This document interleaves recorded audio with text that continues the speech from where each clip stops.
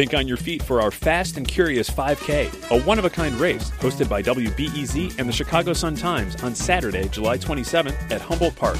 More info and early bird registration at wbez.org/events.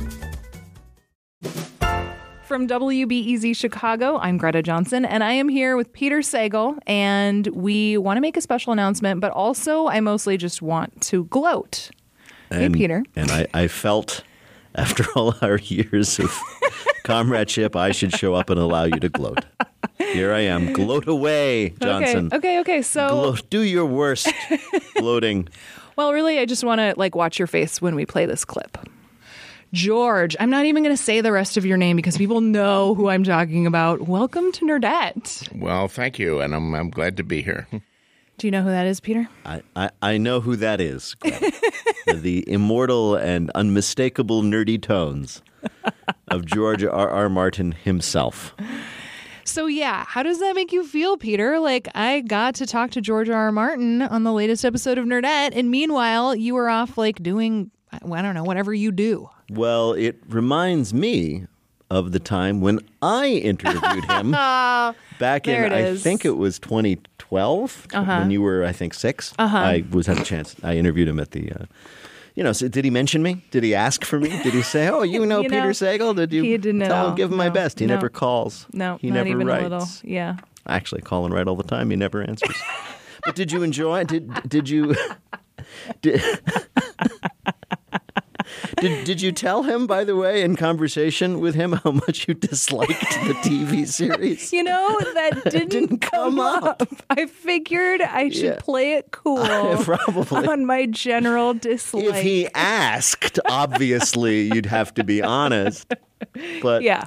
No, I think that was why. Well, and there are a couple of other things that we talked about that I did think were legitimately interesting. You can actually listen to the whole podcast over at Nerdette Podcast. But Peter, what I want to do with you is just play a couple clips and get your reactions. And the first one is about how he's doing with writing this next book and how he's dealing with fan impatience. At a certain point, I gave up trying to manage fan expectations. Yeah. I just said, well, I'm writing it.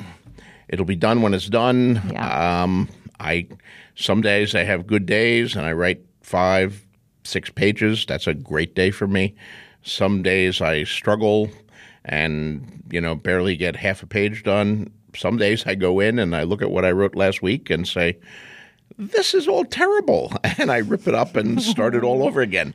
Honestly, when I heard him say he throws away drafts, I was like, oh man, this is going to be rough. But the other thing that he said that I thought was really interesting was how he views the future of fantasy, especially in the TV landscape. There are all these new fantasy adaptations coming out, and this is what he said.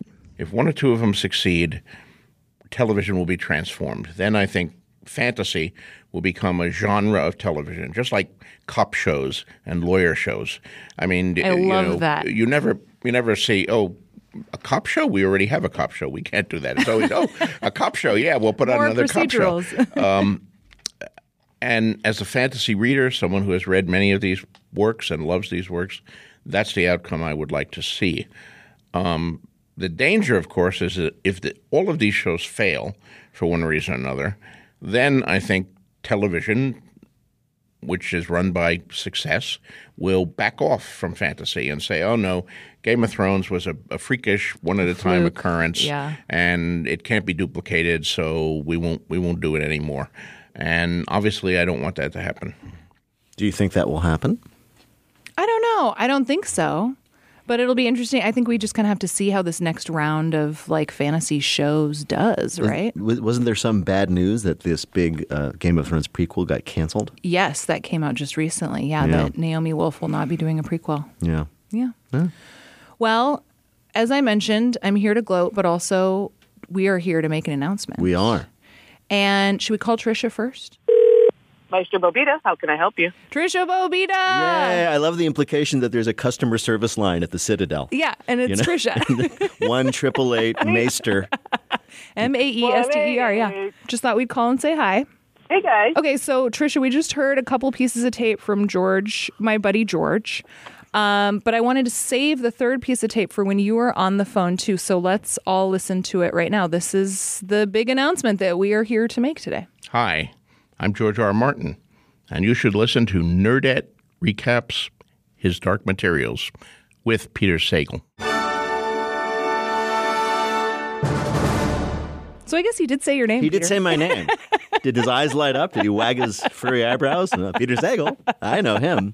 No, he has no memory of me. Why would he? So the deal is we are going to be recapping His Dark Materials. We're getting the band back together. We're doing it. It features me and Peter and co-host emeritus Trisha Bobita, who we got on the phone.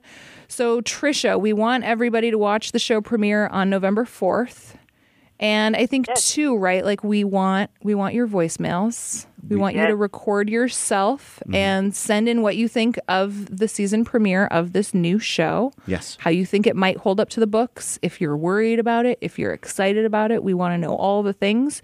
You can email us those to nerdatpodcast@gmail.com and then come back here and listen to us recap His Dark Materials on November 5th. The reasons we think this will be good is because it's on HBO and they tend to do good work. Yeah, they tend to do good work. Our hero from another domain, Lin-Manuel Miranda, is in it playing Lee Scoresby. Yep. The Hot Priest is in it. The Hot Priest is in it, also known as, at this point, I don't even remember his actual name. He's just the Hot Priest. Is it Andrew Scott? It is Andrew Scott. Yes. Although we should warn people who just got very excited about seeing the Hot Priest again, he's not in it till season 2. Oh, right. I'm sorry. But James McAvoy, I believe, is the lead. Yeah, and there's he's a lot of good people in it. I think it's going to be fun, guys. Yes, that is the plan, that it be fun. So... God, I hope it's fun. I hope it's fun. So watch the show, tune in to us, and listen to us argue about it.